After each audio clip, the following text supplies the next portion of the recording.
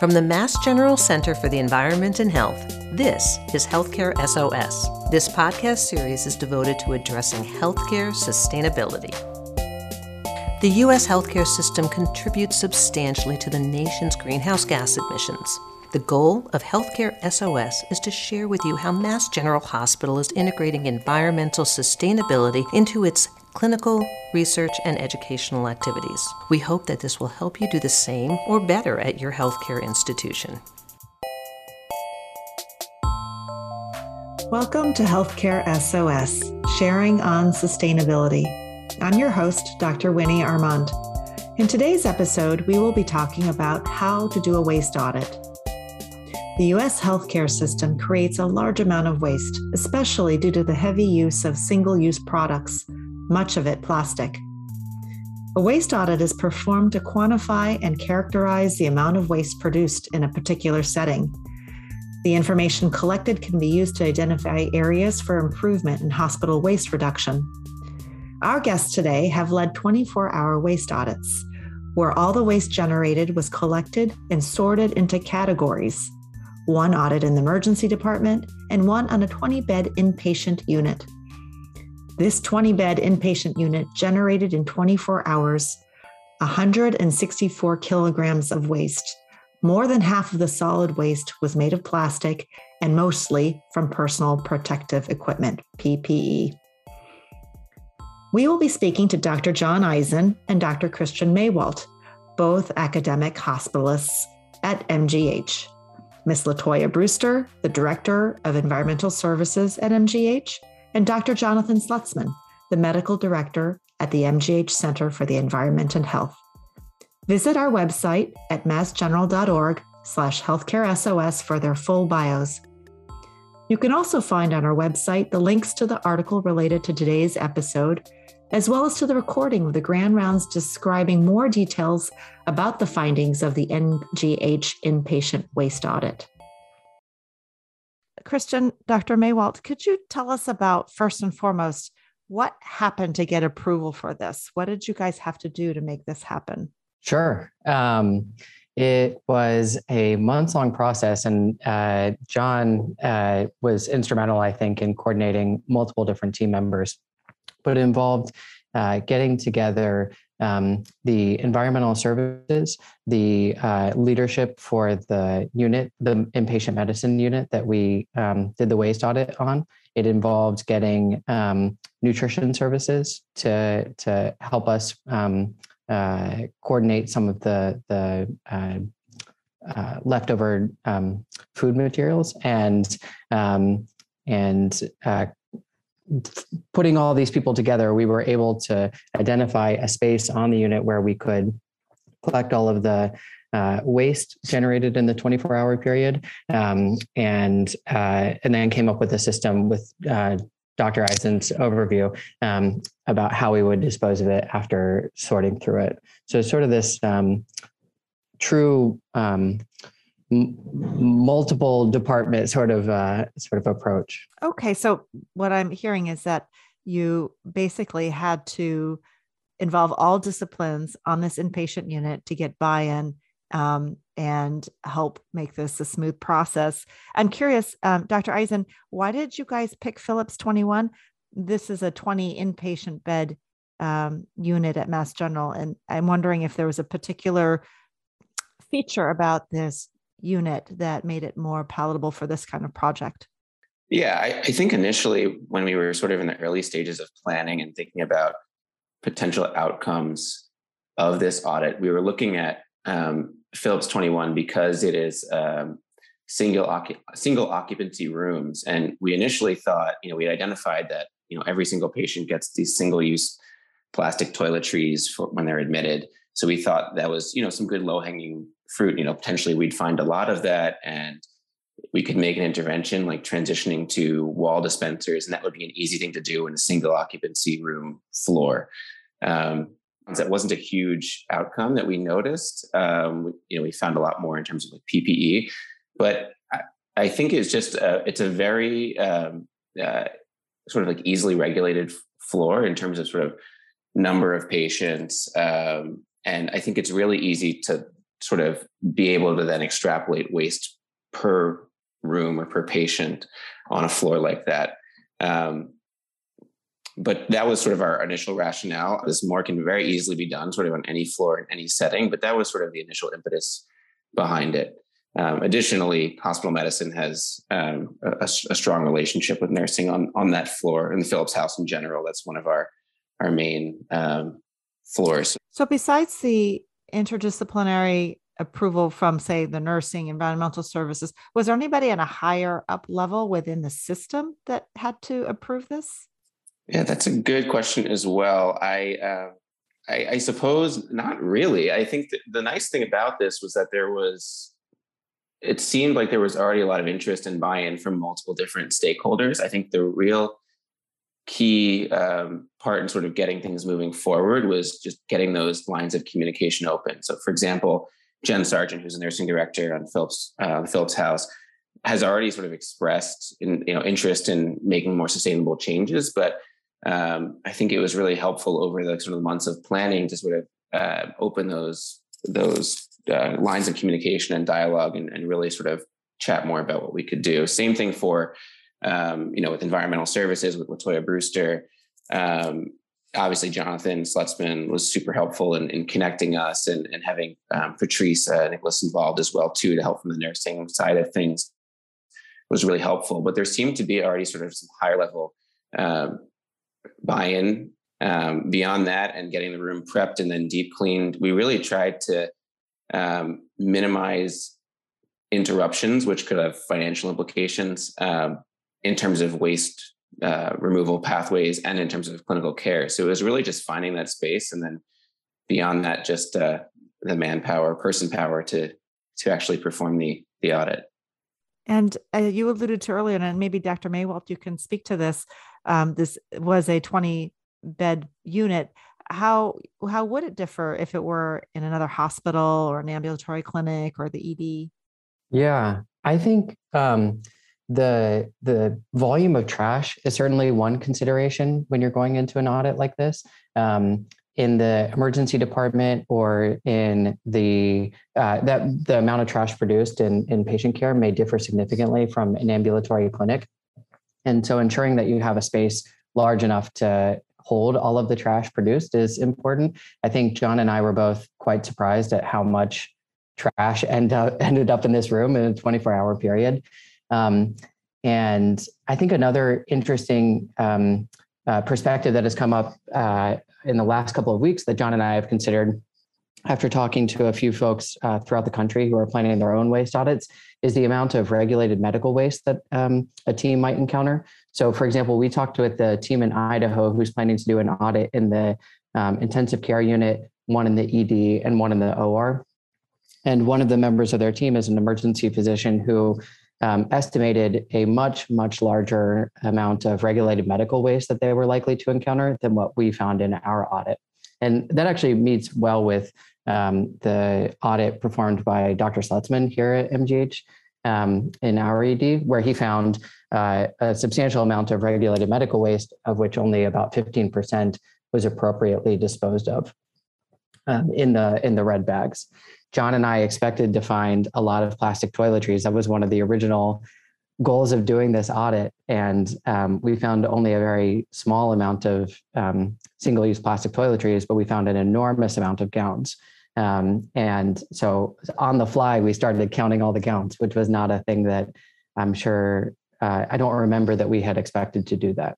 So I'm glad you brought this up, and I'm curious specifically what kind of categories the waste was sorted into. You brought up regulated medical waste as well as the municipal solid waste. And then further, it sounds like maybe you even adjusted what you were counting as the audit was in process. So how did you divide up the waste exactly? Yeah, so there were multiple layers of division. So the first division was municipal solid waste, which is general trash, versus regulated medical waste. And we reviewed the regulated medical waste sort of in a cursory manner to ensure that it was the right kinds of things were in there. And it appeared that they were. And then and we didn't sort the regulated medical waste any further. In the municipal solid waste, we divided it into categories based on the primary material of whatever the trash piece was. And so those categories were plastic waste, paper, textiles like cloth.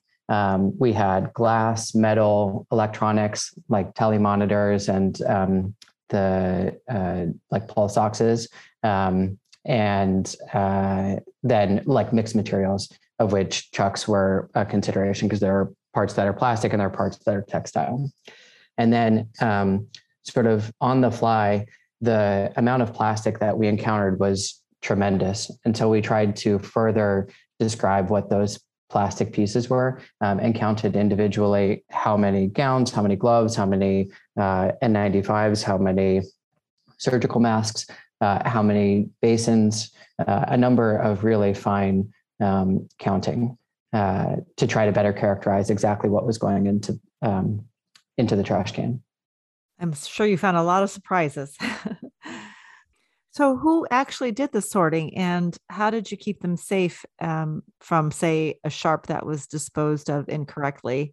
Yeah, so for most of the audits, it was just Christian and myself. One of our hospital medicine colleagues, Jeff Lau, actually came sort of at the 11th hour and helped us sort through what was a mountain of latex gloves. But for the most part, it was just Christian and myself. We wore full PPE. We had protective gowns, booties for our feet, gloves, masks, goggles or face shields while we were sorting through all of the waste. Similar to what was done during the MGH emergency room audit a couple of years ago, we did not go through sharp spins out of safety concerns. There wasn't a ton of regulated medical waste that we encountered. So we, as Christian mentioned, we took more of a cursory look to make sure that things were disposed of appropriately in there, but we didn't go sorting through that. Dr. Maywalt, did you sleep? This was 24 hours. How did you manage that? We did it as 2 shifts. We started counting so the audit started around, John, 3 p.m. or so. And we counted waste until maybe 10 or 11 that night, went home, and then came back the next morning and started counting again. So the nice thing about the way that the waste actually came into the room is that it comes in these sort of dedicated shifts rather than a continuous stream. And so we had gotten through a substantial amount of the waste the first night, and then a new wave of trash came in the morning. So we definitely were able to sleep. What do you think was successful? What do you think didn't go as well and you would recommend doing differently to our listeners? Yeah, I think starting with areas for improvement, again, I think making sure you have a large enough space, enough sort of person power to help through it, and making sure you have a really sort of clear way of pivoting should you need to, if you're encountering different outcomes than you initially thought. I think that's the biggest thing. I think, in the moment when Christian and I were doing this, it was certainly overwhelming with the amount of waste that was piling up. And I think we were just surprised by the volume that we ended up having. And so having just mainly 2 people sort through this in a limited space, I think was at times somewhat stressful. Like we felt like we were working against the clock. That may have been somewhat compounded by the fact that there were ongoing patient capacity issues in the hospital. And sometimes that space had doubled as sort of a temporary auxiliary patient room. So we were definitely battling the clock to a degree. But I think in terms of success, I think, we were able to do this fairly uninhibited and with really no impact on overall waste disposal pathways and no impact on patient care, clinical care. So this was sort of happening simultaneously while everything was sort of running naturally on Philips 21. And I think the success is just being able to have sort of quantification of this data that I hope will have significant implications. I think the real success moving forward is going to see if this data informs potential interventions for improving our sustainability practices in the inpatient setting and beyond. But in terms of achieving what we were hoping to achieve, I think we were able to capture a lot of really compelling data in a short amount of time. Thank you. Dr. Maywell? Yeah, I completely agree with John. I think one strength of the audit is that it occurred after the COVID had really taken hold. And so we were better able to capture the amount of PPE that is now disposed of in the daily care of inpatient medicine patients. And so I think that's a real strength. All audits performed that we are aware of prior to this really were not after COVID had started. And I think one area that would be interesting is we didn't get any of the cafeteria food that is brought to the patients each day. That's disposed of separately by the nutrition services. And we're really fortunate at MGH that much of the food that is provided by the cafeteria services ends up being composted. But I think it would be interesting to see how much food that actually ends up being and following the pathway through to ensure that it actually does end up where it's supposed to in this composting pathway. And I think for other centers that may not have composting as a feature of their organic food waste, that's an opportunity to add to the audit, to see exactly how much waste is produced and perhaps strengthen an argument for figuring out a composting pathway in their own hospital.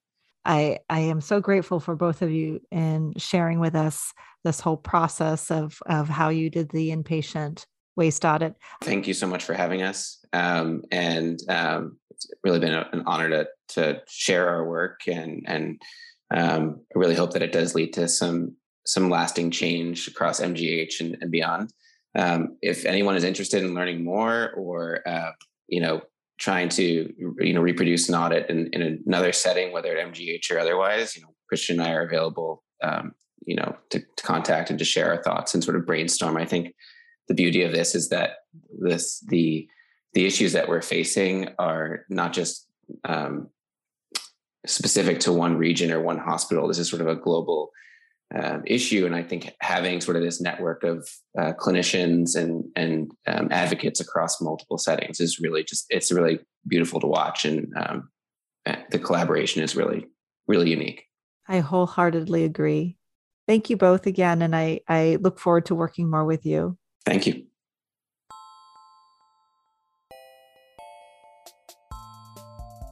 Thank you so much, Ms. Brewster, for joining us. I'm really grateful for your time here. I was wondering if you could tell us, Ms. Brewster, about your team. I'm curious how many people work in the environmental services department at Mass General. Sure. We are part of support services. So we have just over 500 employees that work throughout our department. We clean 4.5 million square feet across 61 buildings. So we're here at main campus, but also in all of our community health centers, Chelsea, Everett, Revere, Back Bay, Charlestown, the Charlestown Navy Yard, as well as MGH Waltham and MGH Danvers. That's an incredibly huge amount of staff and square footage. It's a lot to handle.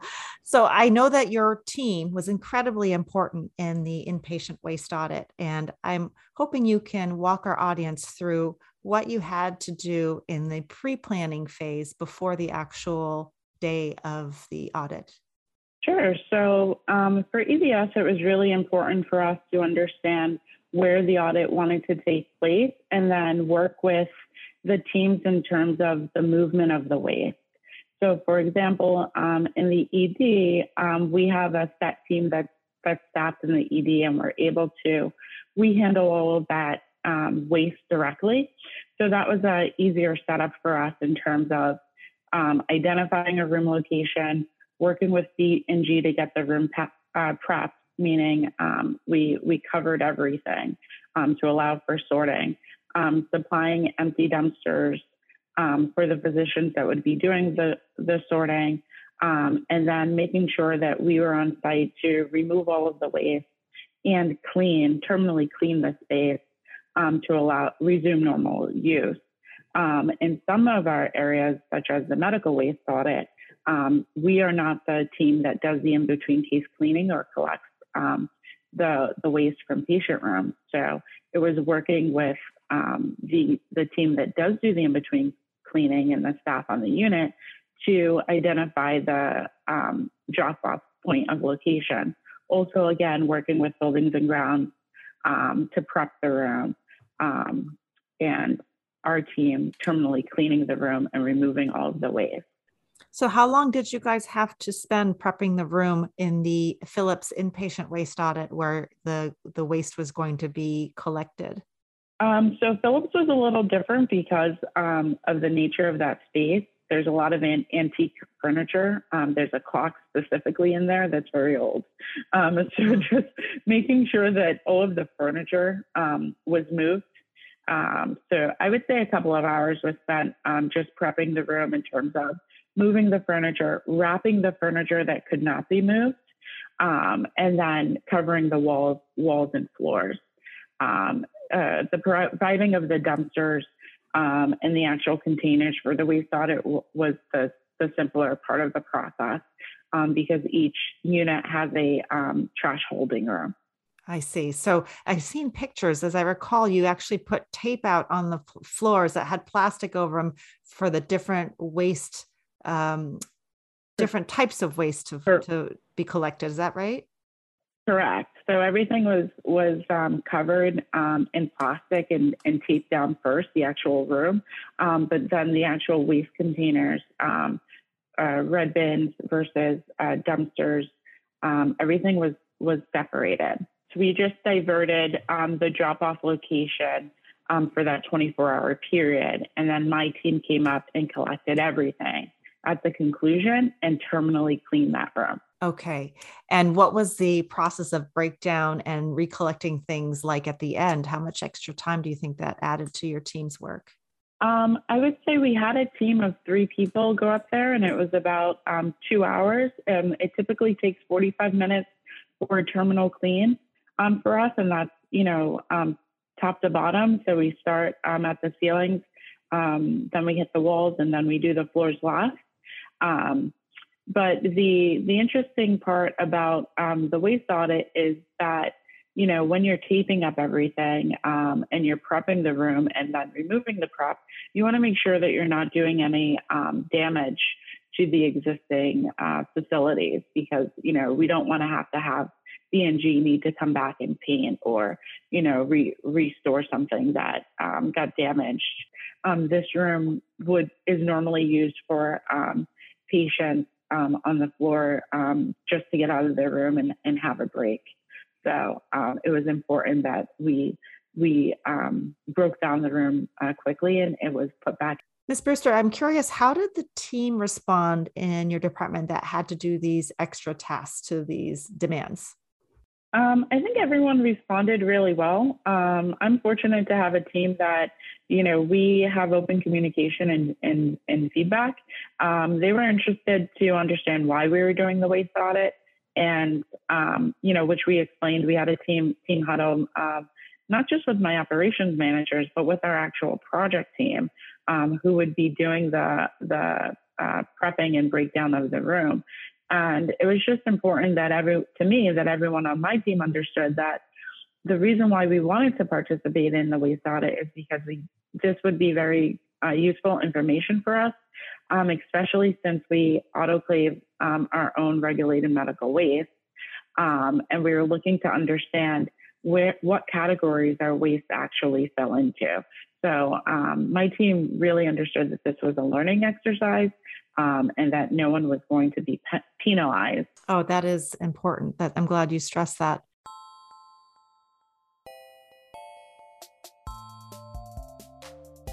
I'm turning to our guest, Dr. Jonathan Slutzman, the director of the MGH Center for the Environment and Health and the medical director for environmental sustainability at MGH. We actually interviewed Dr. Slutzman, on our first episode titled Creating a Sustainability Team.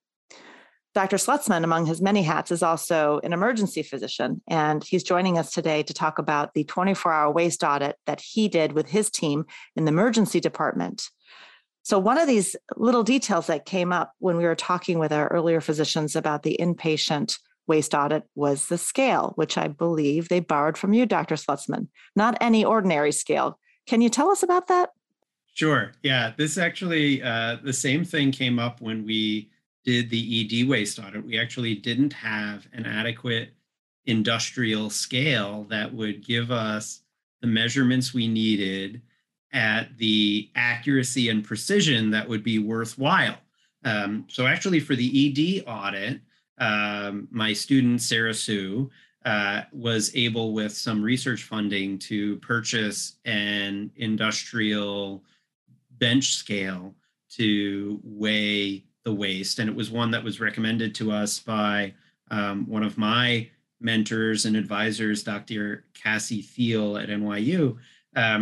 So we had that scale for that waste audit, but Sarah has that with her. So we were talking about doing this inpatient waste audit. And since then, I have purchased with some research funding, some bench scales for doing my own environmental assessment work, particularly life cycle assessment, where we have to take things apart and weigh them. And some things are really tiny and some things are a little bit bigger. So Drs. Eisen and Mewalt came to me and said, all right, we're ready to do this audit, but we don't have a scale that'll work.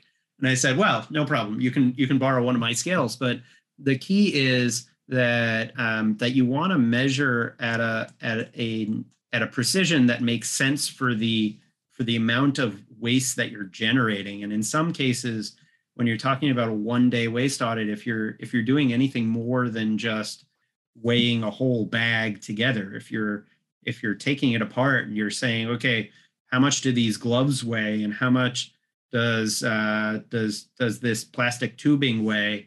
You really need to get down to, at the very least, a gram level, if not half a gram or smaller. So most, your bathroom scale at home is not going to do this job.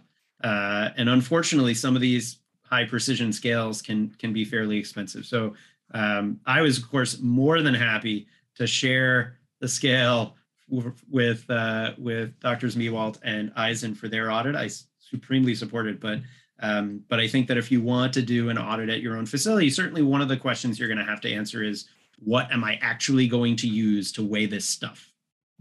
So can you give us an idea of like the cost, the size, where do you store it? I mean, these are silly logistical things, but things that our listeners probably are wondering. Yeah, so there are a few different types that you can use. And it depends again on the size of the stuff you're weighing. For the ED waste audit, we used I believe it was an Edlund ERS 60 maybe, which is it's got a platform that goes on the floor. It's maybe about 2 feet by 2 feet square, something like that. And then it's got a display that connects to it by a wire so that you can have the display up on a table, or we put it on a windowsill so that we could see it at eye level while we put stuff on the platform that was on the floor.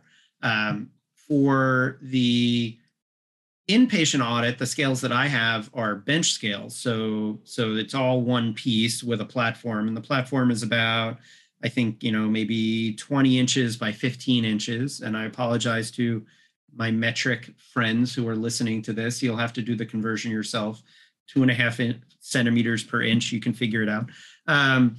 But that one has to be either on the floor or on a table, and you have to read it on the unit itself. The capacity of the scale that was used for the inpatient audit, I believe it's a 30 kilogram scale, and it measures down to 100 milligrams, so 0.1 gram, with an accuracy. So the precision is 0.1 grams. The accuracy is 0.5 grams, which is certainly adequate for the kind of waste audit that we were doing, and most waste audits would be fine. So the cost of these scales, you're generally talking on the order of hundreds of dollars, anywhere from, let's say, $200 to maybe $600, depending on the specific scale you want to get. Obviously, the more you spend, the greater the precision and accuracy could be, or the size.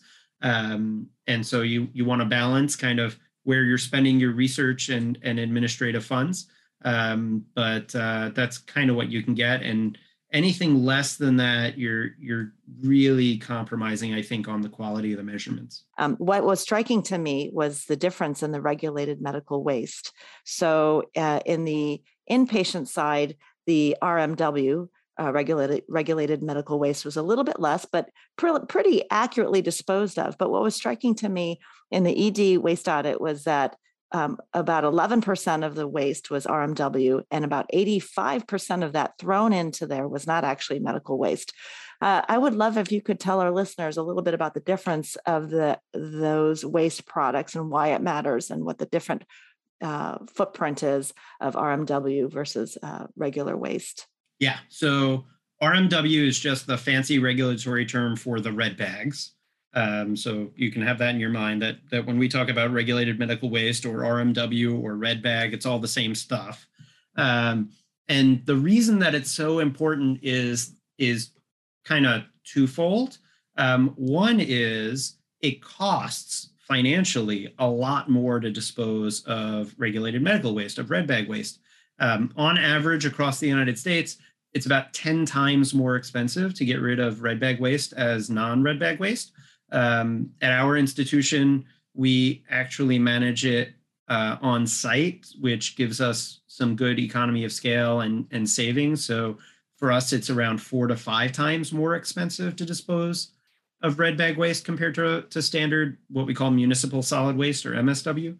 But that's still quite a bit more expensive. And then the flip side of that is that the environmental impacts are immensely larger. So red bag waste or regulated medical waste has to be rendered safe from an infection perspective. And basically the two ways to do that are incinerating it or autoclaving it. And the evidence, the studies that I've seen on this say that still in the United States, the majority of red bag waste is managed by incineration, which generates quite a bit in the way of air pollution, certainly climate changing greenhouse gases, but also criteria air pollutants that cause ill health. But autoclaving also carries with it some environmental impacts. The energy required for the high pressure steam needs to come from somewhere, and that generates emissions too. So we have to treat it pretty intensively. We cause a whole lot of pollution from it. So it certainly behooves us to put the things in the red bags that need to go in the red bags to protect the public from potential biohazardous waste. But we shouldn't put things in the red bag that don't need to go in the red bag. So it's a challenge. It's one that we're actually in the process of investigating in the emergency department, how we can improve our red bag waste contamination rate. Nationally, the target is about 10%. So our 85% rate is really quite above the target.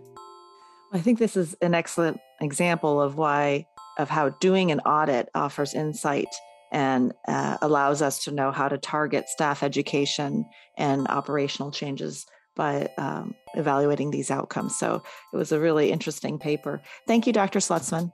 I appreciate your time. Absolutely. Thank you, Dr. Armand. Thank you for listening to this episode of Healthcare SOS. You can learn more about Healthcare SOS and today's guest at massgeneral.org/healthcaresos. Find more episodes on Apple Podcasts or wherever you listen to your podcasts. If you like this episode, please subscribe, rate us, and share with your friends and colleagues.